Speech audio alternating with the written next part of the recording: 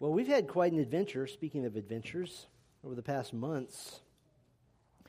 We took a pretty long break from the Gospel of John, and we studied ecclesiology in Acts 1 through 12 to prepare our hearts for studying joyful generosity over 7 weeks. And we launched our building campaign, and you as a church just overwhelmed us here with your generosity and the joy in that. And so now it's time to be generous, but it is time now to get back into the Gospel of John. And so with that, would you join me in prayer as we consider John's Gospel?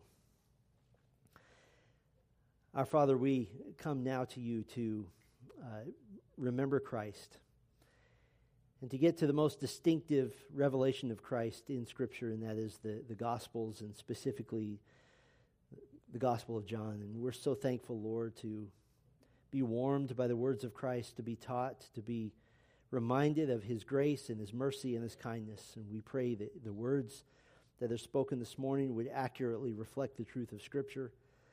I pray that the truths that you would have for us today would be sunk deeply into our hearts, into our minds, such that we behave like Christ, we speak like Christ, we think like Christ, because we want to proclaim Christ that we may be made mature in Him. And so we thank you for this time, and we ask your blessing on your word. In Christ's name we pray. Amen. The sting of sin is death. The sting of death is sin, rather. And Apostle Paul says the power of sin is the law. It's kind of a hopeless statement that there's this sting, this death, sin.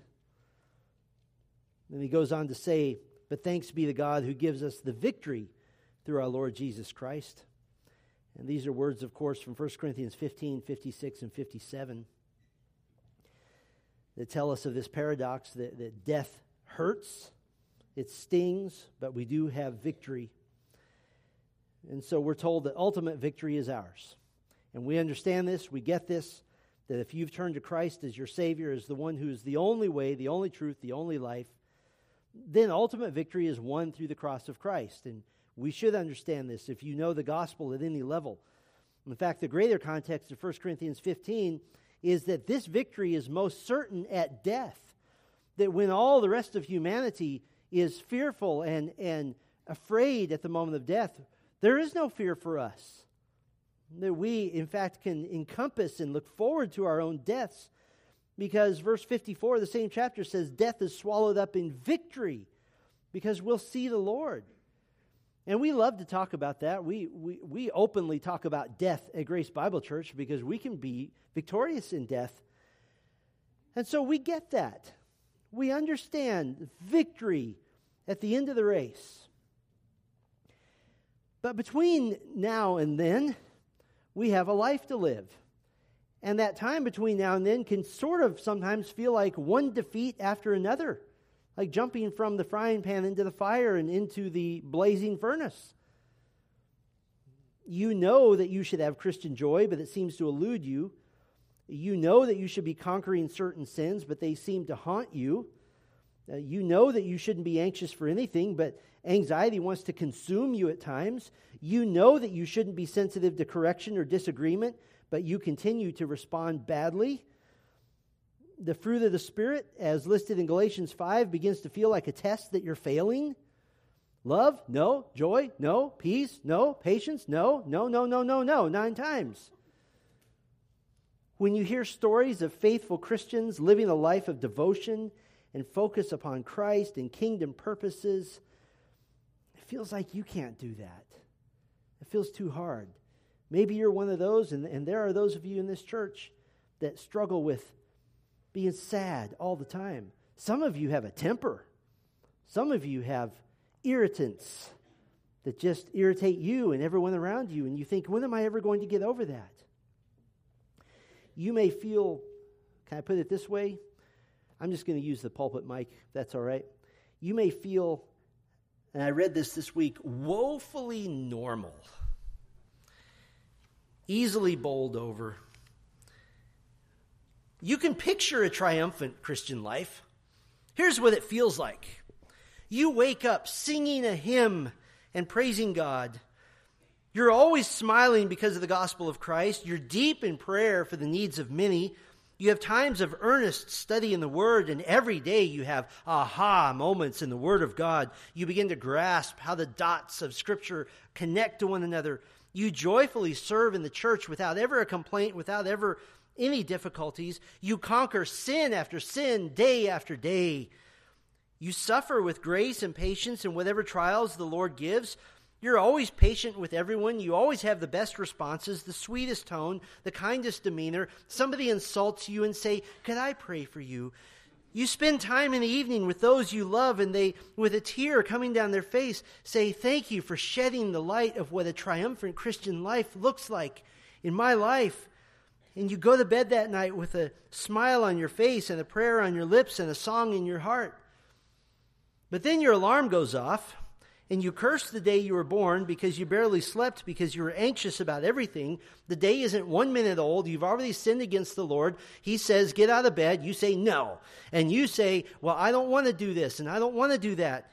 And you realize in 60 seconds, I'm already living a defeated Christian life.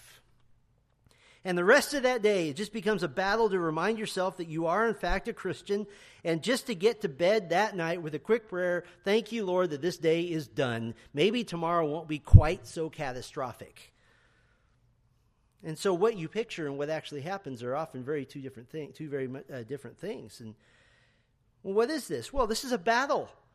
It is a spiritual battle. We're reminded by the Apostle Paul in Ephesians 6, "Finally, be strong in the Lord and in the strength of his might. Put on the whole armor of God, that you may be able to stand against the schemes of the devil. For we do not wrestle against flesh and blood, but against the rulers, against the authorities, against the cosmic powers over this present darkness, against the spiritual forces of evil in the heavenly places." And you might say, "I don't want to deal with the authorities and the cosmic powers and the spiritual forces of evil. I'm having trouble dealing with the ingrown toenail that I wonder if is ever going to go away. I'm having trouble dealing with the little things in life." And the Apostle Paul then, of course, famously goes on to speak of the armor of God. And so we need, at some level, to derive spiritual strength, spiritual victory, a life of faith and joy and confidence in the Lord. And we'd like to return to the Gospel of John and find this triumphant Christian life in John chapters 13 and 14. And today we'll be considering John 13, 1 through 11. And so if you haven't turned there already, John 13, 1 through 11. And over the coming weeks, we're going to be examining the anatomy or the elements or the makeup of a triumphant Christian life. A triumphant Christian life. And to take the pressure off, can I put it to you this way? We need to think in terms of this as a process, not in terms of I've arrived or I haven't arrived.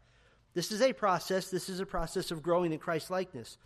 Well, what is a triumphant Christian life? Books have been written along these lines. Books have been written that characterize this as a big secret. Well, if it's a secret, then why is it so important? But what is a triumphant Christian life? Well, we're going to define it as a life intentionally filled with certain elements of spiritual victory. A life intentionally filled with certain elements of spiritual victory. Certain pieces of the puzzle that form a picture of triumph. That is my heart's desire in my own life. It's certainly my heart's desire in your life. I've been praying for you as I'm preparing for this series. I yearn and long for you to live a triumphant Christian life, to wake up every day praising God for his grace and his kindness and counting his blessings and being amazed and awed at how God is working in your life. Now, even when we use the phrase, the triumphant Christian life, somebody can cry foul and say, that's what the seeker-sensitive guys talk about, and that's what the prosperity gospel guys talk about. It can sound like the smiling sales pitch of so many false teachers who make millions playing off the natural human desire to live a triumphant life. But what the false teacher does is to twist and turn and mangle the biblical gospel for his own truth, really leaving out Christ for all intents and purposes. and focusing more on dishonest and fabricated platitudes and encouragements that are designed to, and I can quote any number of teachers, get you through this week, unquote. Basically, it boils down to using techniques to coerce God to give you what you want. And so when we say the triumphant Christian life, we start to hesitate, like, boy, that sounds like these guys I don't want anything to do with. But just because false teachers try to hijack and twist the idea of the triumphant Christian life, this doesn't mean that we shouldn't examine what Scripture actually says in this regard. They don't get to take that away from us. And so we're going to learn of the triumphant Christian life from the lips of Jesus himself. In John 13 and 14, we're going to break the idea down into individual elements, and we'll just do one per week. And so the element of the triumphant Christian life we'd like to examine today, we'll call it a confession-filled life. A confession-filled life. It's going to take some time to work our way to this idea, which really forms the culmination of our thoughts today. So let's think about John 13 and 14. This is a very important part of our Bibles. It's often referred to as the upper room discourse of Jesus. It's more often referred to as the farewell discourse. This is his last words to his disciples. It's Thursday evening of Passover weekend. Jesus has instructed his disciples to have a Passover meal ready for him and for them in the upper room in Jerusalem. He is going to the cross the very next day.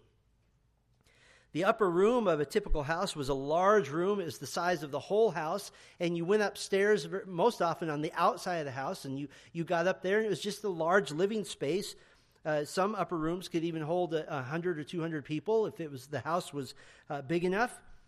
And so Jesus and the 12 disciples have arrived.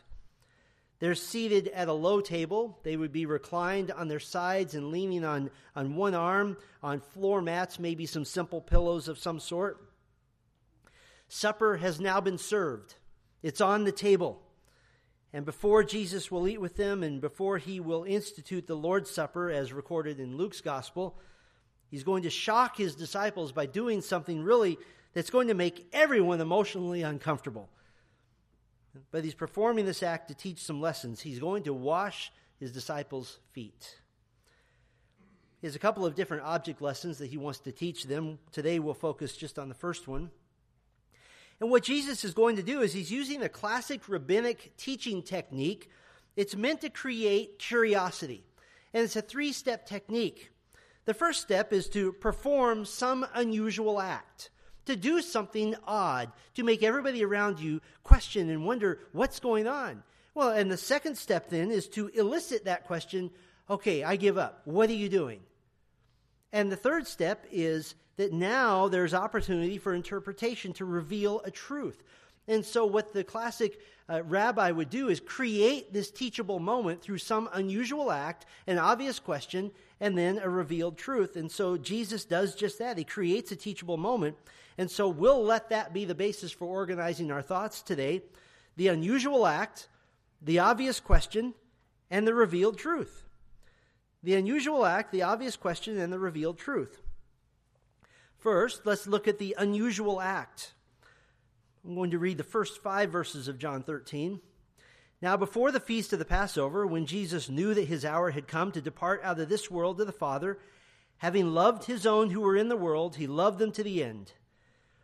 During supper, when the devil had already put it into the heart of Judas Iscariot, Simon's son, to betray him, Jesus, knowing that the Father had given all things into his hands, and that he had come from God and was going back to God, rose from supper.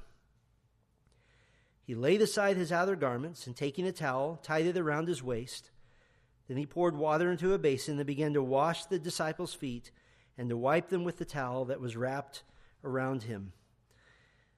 Verse 1 is an introduction really to the entire farewell discourse, to all of what Jesus is going to say in John 13 and 14. He loved his own who were in the world. This is a specific reference to the disciples. This is a general reference also to all who had believed in him.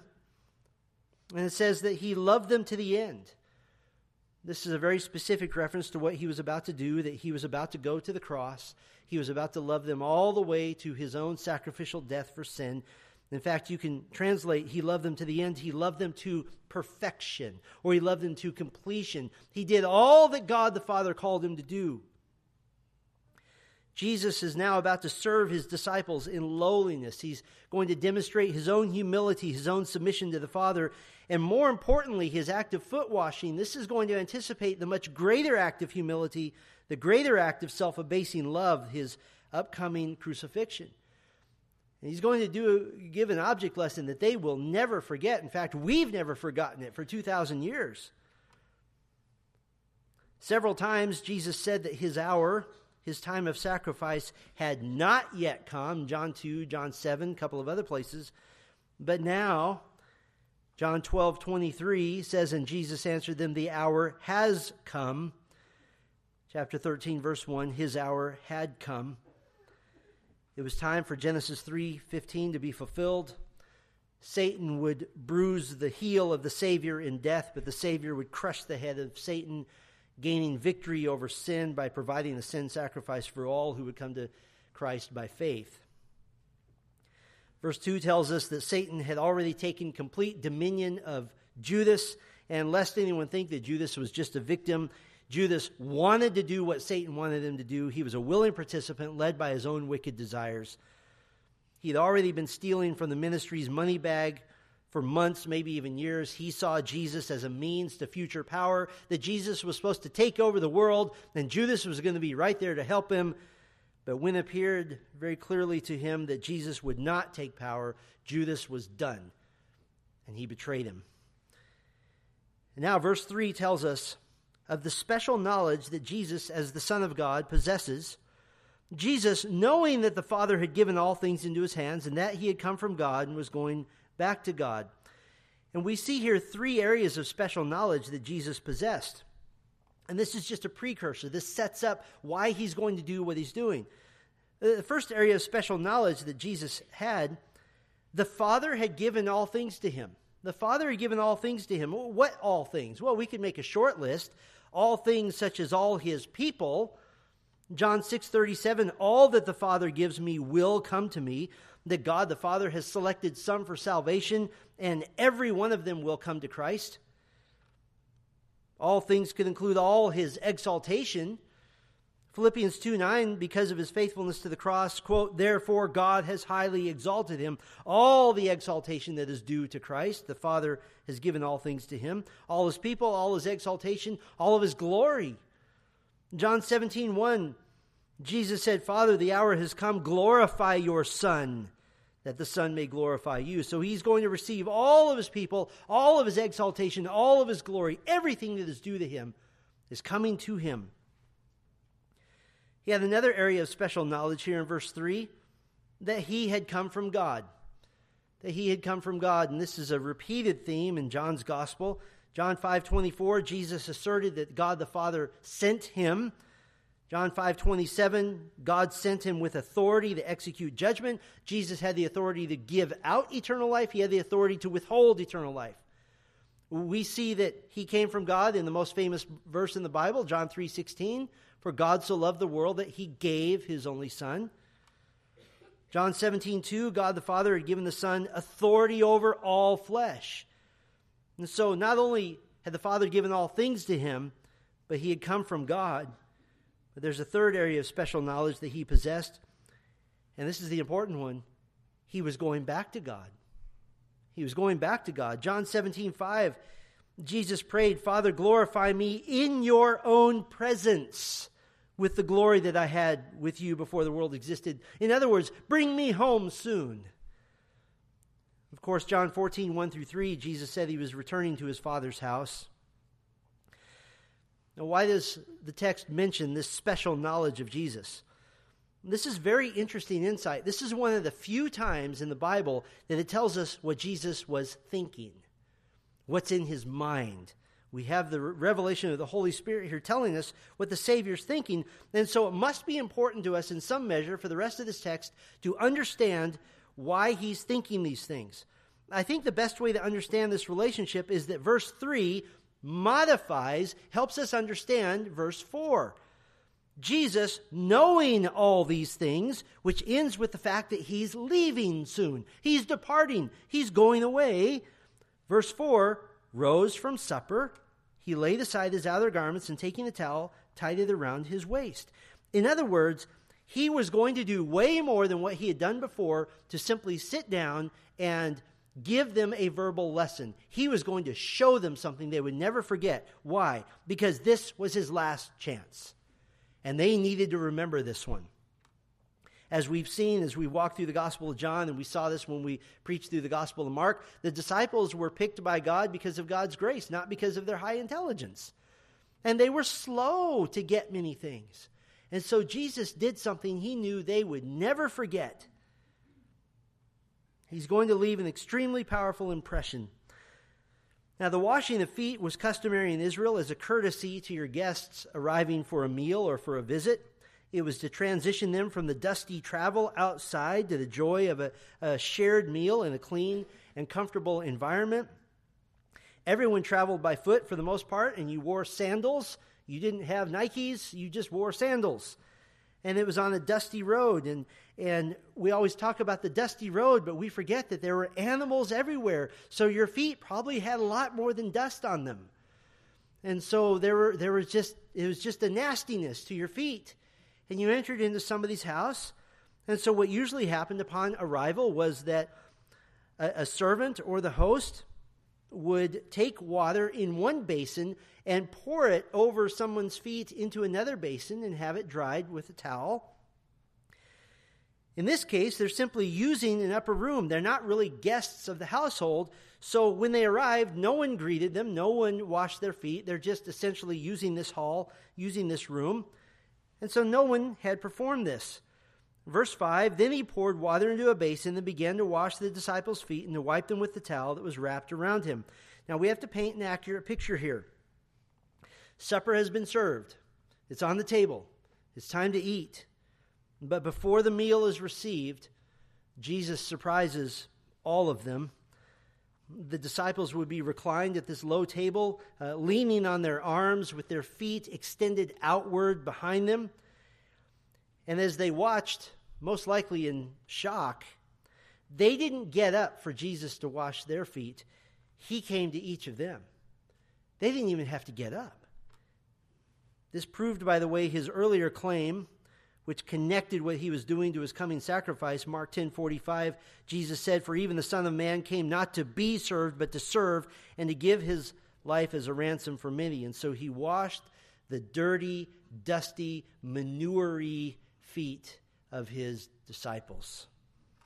By the way, including Judas's feet.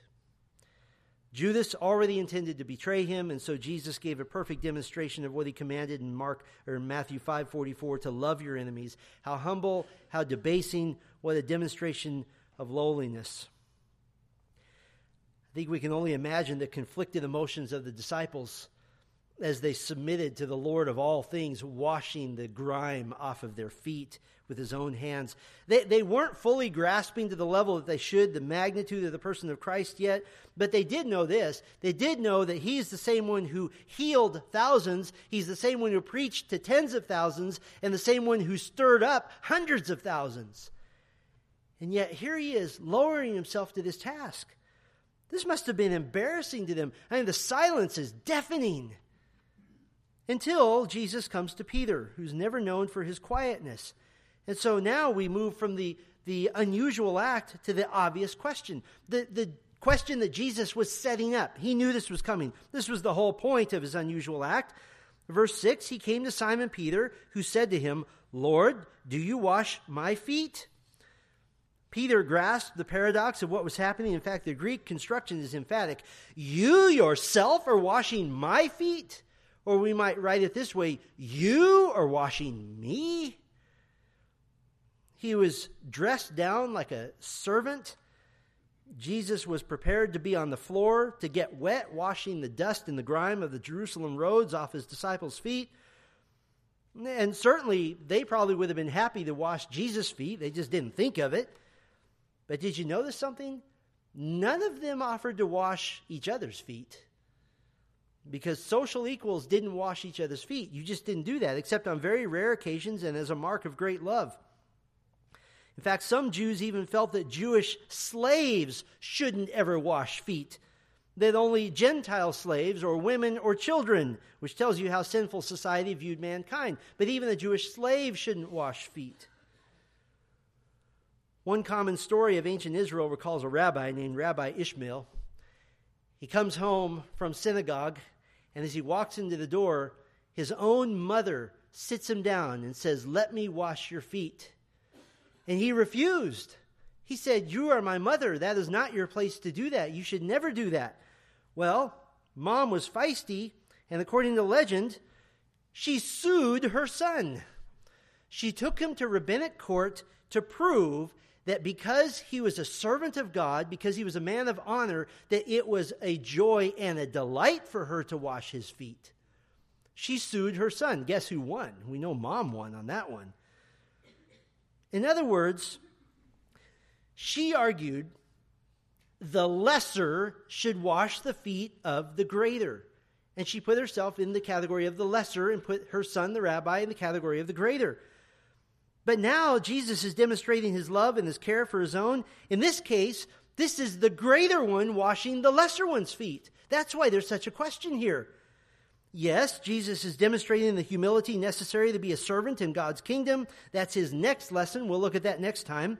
But he's also showing them the paradox of the king washing the feet of the slave and the Savior washing the feet of the sinner. That's a paradox. It shouldn't be. So Jesus explains in verse 7, Jesus answered him, "What I am doing you do not understand now, but afterward you will understand." The disciples don't even yet understand that Jesus must go to the cross. They've been slow to grasp this. They've been slow to believe it. On one occasion, Jesus said that he would die and he would be raised the third day. Peter pulled him aside and rebuked him, and Jesus said, "Get behind me, Satan." They didn't grasp it. They didn't understand it. Only after the resurrection of Christ would the disciples begin to have full comprehension of the significance of all that Jesus did. And in the same way, they don't understand that this act of washing their feet, this is symbolic in a way. It is anticipating a much greater act that he's about to perform, the cross. The foot washing says, if you think this is lowly and this is undeserved as a task for me to perform, you haven't seen anything yet. Wait till I'm bleeding in a public road, naked before my countrymen and suffering before those who mock me. And Jesus is humbling himself to wash their feet just like he would humble himself to wash away their sins. And so Peter has asked this obvious question, basically, why is the greater one washing the lesser one's feet? Why is the Son of God washing the feet of sinners?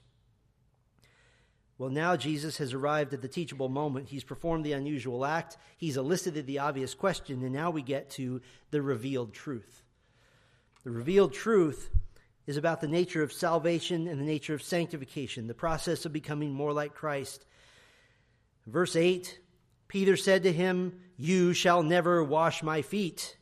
Jesus answered him, "If I do not wash you, you have no share with me."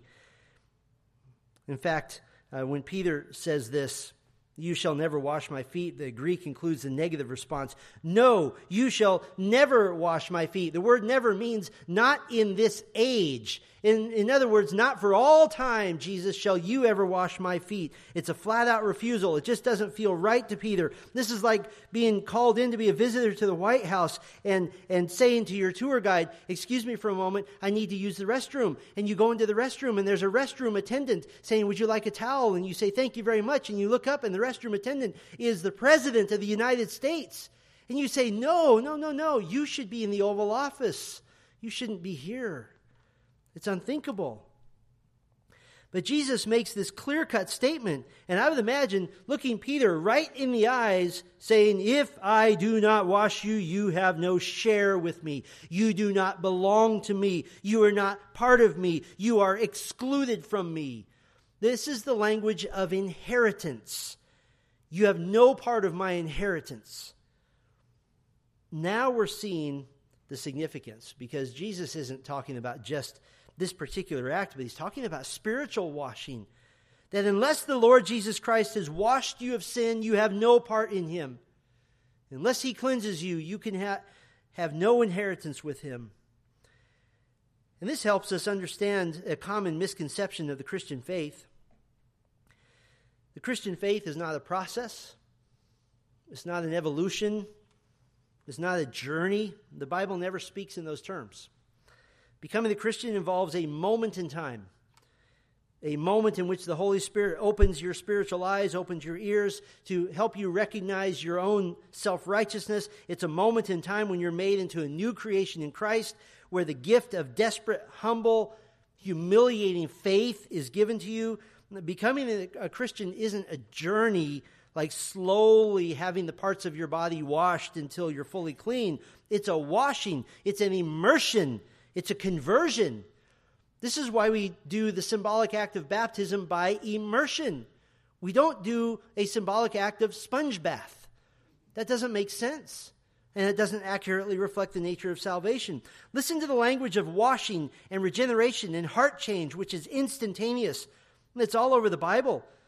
Titus 3 verse 5, he saved us, not because of works done by us in righteousness, but according to his own mercy, by the washing of regeneration and renewal by the Holy Spirit. This is the new birth. This is the mercy of God giving a new heart. Jesus told Nicodemus in John 3 verse 3, truly, truly, I say to you, unless one is born again, he cannot see the kingdom of God. The child isn't born over a period of years. He's born over a period of minutes. Short period of time. Paul reminded us of the transformative nature of the new birth. He said in 2 Corinthians 5:17, therefore, if anyone is in Christ, he is a new creation. The old has passed away. He just died. Behold, the new has come. Isaiah 1:18, come now, let us reason together, says the Lord. Though your sins are like scarlet, they shall be white as snow. Though they are red like crimson, they shall become like wool. This is the language of an instant change of status. Sins that are like scarlet now become like wool. They become like snow. They become white. And so Peter, in characteristic fashion, he goes all in. This is another get out of the boat and walk on water moment for Peter. Verse 9, Simon Peter said to him, Lord, not my feet only, but also my hands and my head. In other words, wash every part of me. In typical unrestrained fashion, Peter immediately swings to the other side of the issue. Now, we can't fault him for not being teachable. He's teachable. He's just not grasping that Jesus was speaking symbolically. I mean, given 5 more seconds, Peter's probably going to grab that basin and dump it over his head. And Jesus would have had to say, that's not what I meant. I'm glad you're wet, but that's not what I was talking about. Jesus isn't saying, if I don't wash your feet right now, you can't have eternal life. He's saying, if I don't wash all of your sins, you can't have eternal life. But we do have to commend Peter for wanting to be all in with Christ, at least at this moment. And now Jesus makes a very clear salvation and sanctification principle for us. Verse 10, Jesus said to him, the one who is bathed does not need to wash except for his feet, but is completely clean. And you are clean, but not every one of you. For he knew who was to betray him. That was why he said, not all of you are clean. And you are clean, but not every one of you. Jesus has just asserted the salvation of 11 of 12 of his disciples, Judas being the obvious exception. He is the fraud. Judas is the example here of religious works which affect no heart change. He participated in the foot washing, but he was not cleansed. He was not forgiven. He was not a child of God. He hadn't sought forgiveness, but rather was going through the motions of being a part of those who were cleansed. Hey, I'm with the guys, so I'm one of them. The key phrase here that's so important for us, and in fact, it's so paradoxical, at least on the surface, that some Greek manuscripts of the New Testament chose to eliminate this key phrase because it seemed out of touch with the verse. And thankfully, fabulous scholarship has proven it to be part of the original text. And it is the key phrase. And I think this is the only time in my ministry I'll ever say that the key phrase in this passage is, except for his feet. Except for his feet. Why is that the key here? Well, the idea here is that the disciples, they'd already had a spiritual bath, so to speak. They were already judicially clean before God. They were in Christ. The washing of the feet didn't represent some additional cleansing that was needed. This wasn't a second necessary act for salvation. This wasn't a continuing of grace that you need to continue building your justification, so to speak. In verses 6, 7, and 8, Jesus spoke of washing in a salvation sense, the washing necessary for forgiveness of sin. And here he speaks of the washing received from God as a once-for-all event. Once you've been washed, you don't need to be washed again.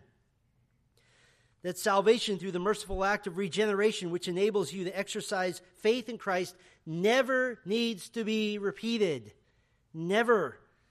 We have full confidence, full assurance of the permanence of our standing in Christ. There's no such thing as losing your salvation any more than a butterfly can turn into a worm again. Once you're in Christ, you're in Christ. You're a new creation.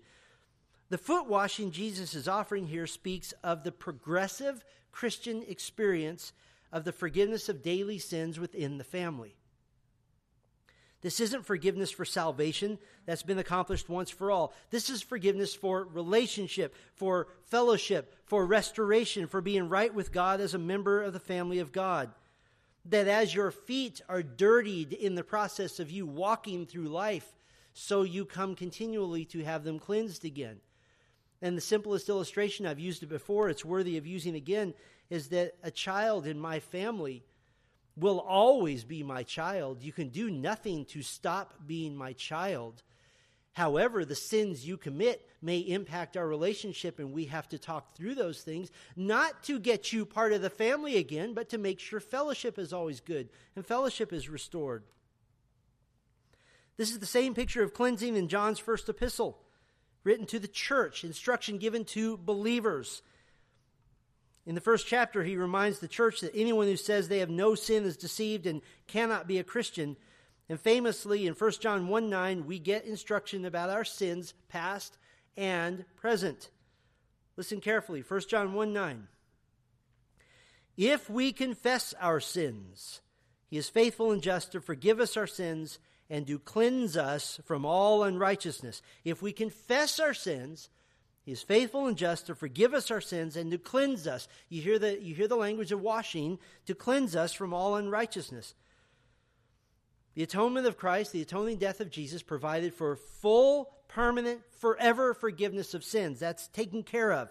Colossians 2:13, having forgiven us all our trespasses. Titus 2:14, redeem us from all lawlessness. And so 1 John 1:9 must have some prior completion. There must be some element of something that's already happened. But there's also an element of the present duty of confession, if we confess our sins. With the reality of permanent forgiveness established, what's the role of ongoing confession of sin?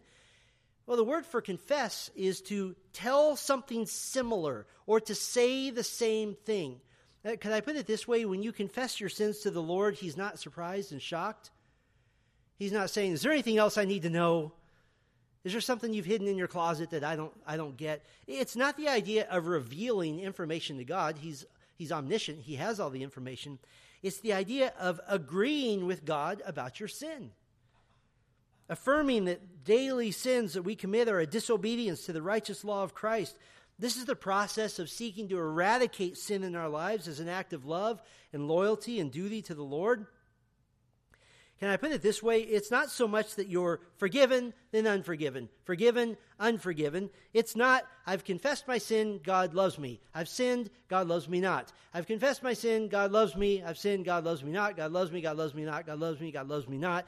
Then we get into this horrible pattern of wondering, let's see, I sinned a minute ago. Is God going to strike me with lightning right now? I better confess fast. That's actually a Catholic view of confession. The confession is somehow a magical means for regaining God's favor. That's not the confession we're speaking of here. We're speaking of a conversation with the Lord in which we honestly agree with him about our sin. Neither does it mean that we're pressured to have to remember and confess every single sin to receive forgiveness. If that were the case, we would never be forgiven. We can't remember them fast enough. But what John is explaining in 1 John 1:9 is that as believers in Christ, since you're already forgiven, you will confess your sins. It's natural to you. You will agree with God about your sin. It's not about a judicial standing before God any longer. That's taken care of at the moment of salvation. But it's about my ongoing relationship with the Lord, my ongoing battle for Christ's likeness. So I can assert with confidence that we are absolutely called to a life of confession. There's a very dangerous movement out there that will tell you once you've come to faith in Christ, you need never confess your sins again.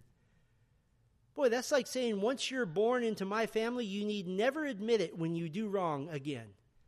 That's not right.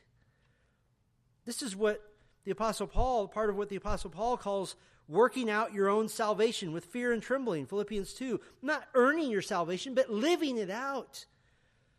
This is the spirit of Philippians 3:12. Not that I have already obtained this or am already perfect, but I press on to make it my own because Christ Jesus has made me his own. What's the motivation for pressing on, for becoming more and more like Christ? Because I've been made Christ's. I've been made his own. This is the cry of King David in Psalm 32:5. I acknowledged my sin to you, and I did not cover my iniquity. I said, I will confess my transgressions to the Lord, and you forgave the iniquity of my sin. This is written by the man called the man after God's own heart. This is the cry of King David in Psalm 51:2. Wash me thoroughly from my iniquity and cleanse me from my sin. We absolutely are to live confession-filled lives. So what does a confession-filled life contribute to the triumphant Christian life? How do we put all this together? Well, I'd like to give you 4 benefits of a confession-filled life, and I think this will draw our thoughts into a more useful package. The first benefit of a confession-filled life is that confession produces a growing hatred of sin. Confession produces a growing hatred of sin. Through the Holy Spirit, you can begin to obey Psalm 97:10. O you who love the Lord, hate evil. This is a command, a Hebrew imperative, a command to hate evil. And when you confess sin, by the way, when you confess the same ones over and over and over again, day after day after day, you begin to loathe that sin, and that's good. I've seen believers confess sin to the Lord out loud in prayer with their teeth gritted. They're so disgusted. And Lord, once again, I was impatient, or I did this. They begin to loathe their sin. Proverbs 8:13 defines a true believer as one who fears God and hates evil. The fear of the Lord is hatred of evil. That's the definition of a believer. And because of this hatred of evil, you won't want to be around those who love evil. Psalm 1 says, Blessed is the man who walks not in the counsel of the wicked, nor stands in the way of sinners, nor sits in the seat of scoffers, but his delight is in the law of the Lord, and on his law he meditates day and night. If you're a Christian and you're dating an unbeliever, you know what you're not doing? You're not confessing sin, because you don't hate your own sin, and you think you can have a good time in this life with somebody who doesn't know Christ. If you say you're a believer, but your favorite people on earth are unbelievers, and you love their evil, and you think carousing with them is fun, you haven't confessed your sin. You don't hate sin enough. So confession produces, through the Holy Spirit, a growing hatred of sin. There's a second benefit of a confession-filled life. Confession produces determination to fight sin. Confession produces determination to fight sin. Now, armed with this growing hatred of sin, we do have the means to battle our own sin, which is left over in our unglorified bodies. Listen to these admonitions to seek personal holiness. The Apostle Paul said in Romans 6:12-14, Let not sin therefore reign in your mortal body to make you obey its passions. Do not present your members to sin as instruments for unrighteousness, but present yourselves to God as those who have been brought from death to life, and your members to God as instruments for righteousness, for sin will have no dominion over you, since you are not under law but under grace. The Apostle Paul also says in 2 Corinthians 5:15, And Christ died for all, that those who live might no longer live for themselves, but live for him who for their sake died and was raised. The Apostle Peter tells us in 1 Peter 2:24, He himself bore our sins in his body on the tree, that we might die to sin and live to righteousness. Confession produces determination to fight sin. Here's a third benefit of a confession-filled life. Confession produces thankfulness for your salvation. Confession produces thankfulness for your salvation. Now, how does that work? Well, let me walk you through this. As you confess, you agree with God about your sins of the day. And as you do this, this doesn't result in self-admiration. This results in self-deprecation. At the end of his life, the Apostle Paul, easily we could evaluate as the greatest Christian who ever lived. He evaluated his own life.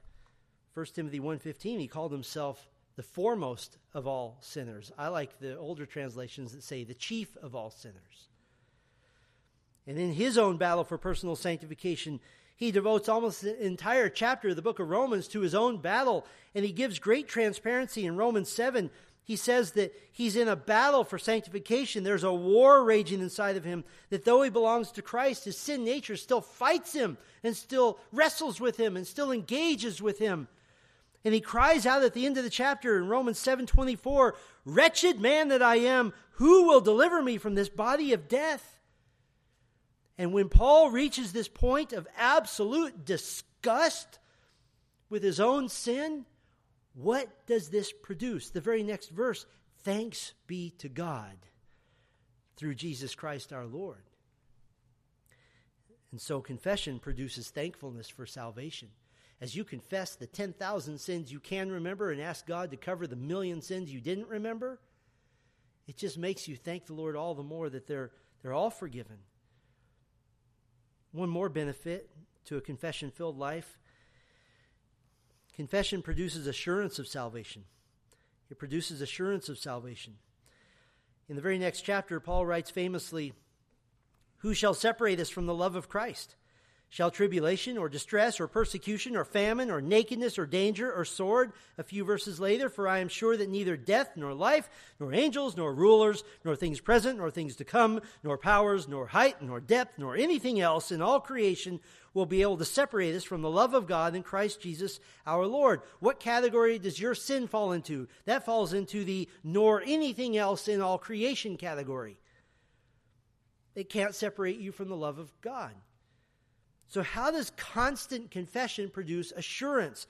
As we keep thinking at all these things that cannot separate us from Christ, including our own sin, including all of these things which are attributes of our own rebellion, what does Paul say about all of these things? He says in Romans 8:37, "No, in all these things we are more than conquerors through him who loved us."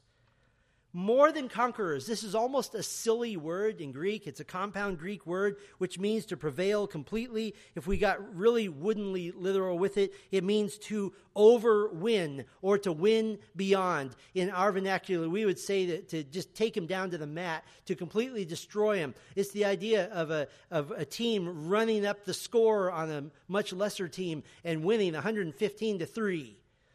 It's to win beyond, to overwin. The connection between the triumphant Christian life and the confession-filled life.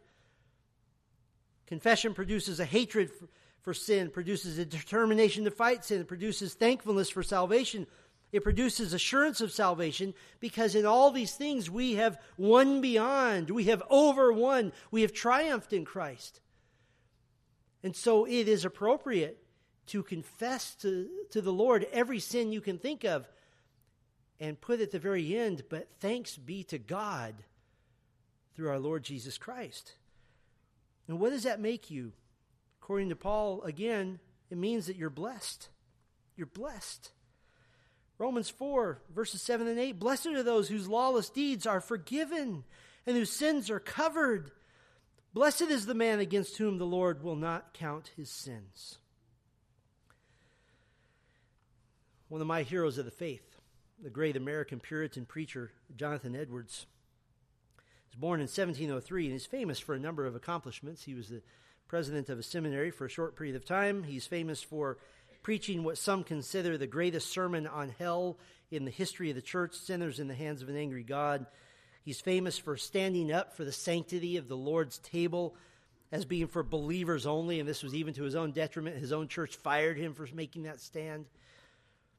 But before he did all that, what he was most famous for, he was known for his 70 resolutions. And he wrote these as a very young man. I want to just highlight a couple. Number 7, resolved never to do anything which I should be afraid to do if it were the last hour of my life. That's a good filter. Number 17, resolved that I will live so as I shall wish I had done when I come to die. That I will live in the way that I wish I had. Number 24, resolved whenever I do any conspicuously evil action to trace it back till I come to the original cause, and then both carefully endeavor to do so no more, and to fight and to pray with all of my might against the origin of it. What is he saying? Look at the heart motive of my sin and slay it. But listen to number 65. Resolved very much to exercise myself in this all my life long, with the greatest openness I am capable of, to declare my ways to God and to lay open my soul to Him, all my sins, temptations, difficulties, sorrows, fears, hopes, desires, and everything and every circumstance. He made that resolution when he was 19 years old. The first element of a triumphant Christian life is a confession-filled life. And I hope that that will be your resolution as well. Our Father, we come to you now in thankfulness for this reminder that though we are so graciously saved by your grace, and our sins are paid for and judicially before the courts of heaven, we are completely rendered innocent now, and we have been given the imputed righteousness of Christ. We have been credited with his perfection. We have reckoned to our account the glorious perfections of our Savior, but we still get our feet dirty. In this church, this morning, in all likelihood, a man spoke sinfully to his wife. In this church, this morning, in all likelihood, a woman spoke dishonorably to her husband. In this church this morning, children were spoken to in a way that they never should be. In this church this morning, we had thoughts of impatience and sin and selfishness. Lord, we're still stuck in these unglorified bodies, and so our feet get dirty each and every day. Help us never to be so arrogant as to think that just because we are saved, we don't need to speak to you of our sin any longer. We do not speak to you of our sin as those who need them judiciously washed away again, but we do speak to you as those who need to maintain our fellowship with you by humbly acknowledging and agreeing with you about our sin. And so, Lord, even as we, at the beginning of our worship service, take a moment to confess, we'd like right now, Lord, to just have a moment of silence where each person here might confess once again so that we might leave this place cleansed and with a joy of purification in our relationship with you. And so we would now pray silently for a moment.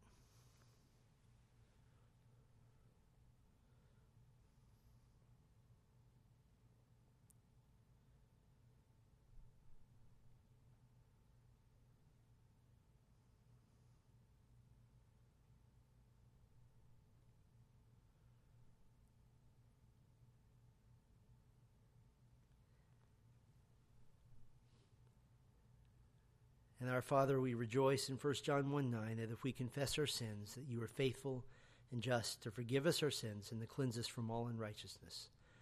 Based on the cross of Christ, based on the finished work of salvation in our lives, might we live confession-filled lives. We pray for Christ's sake. Amen.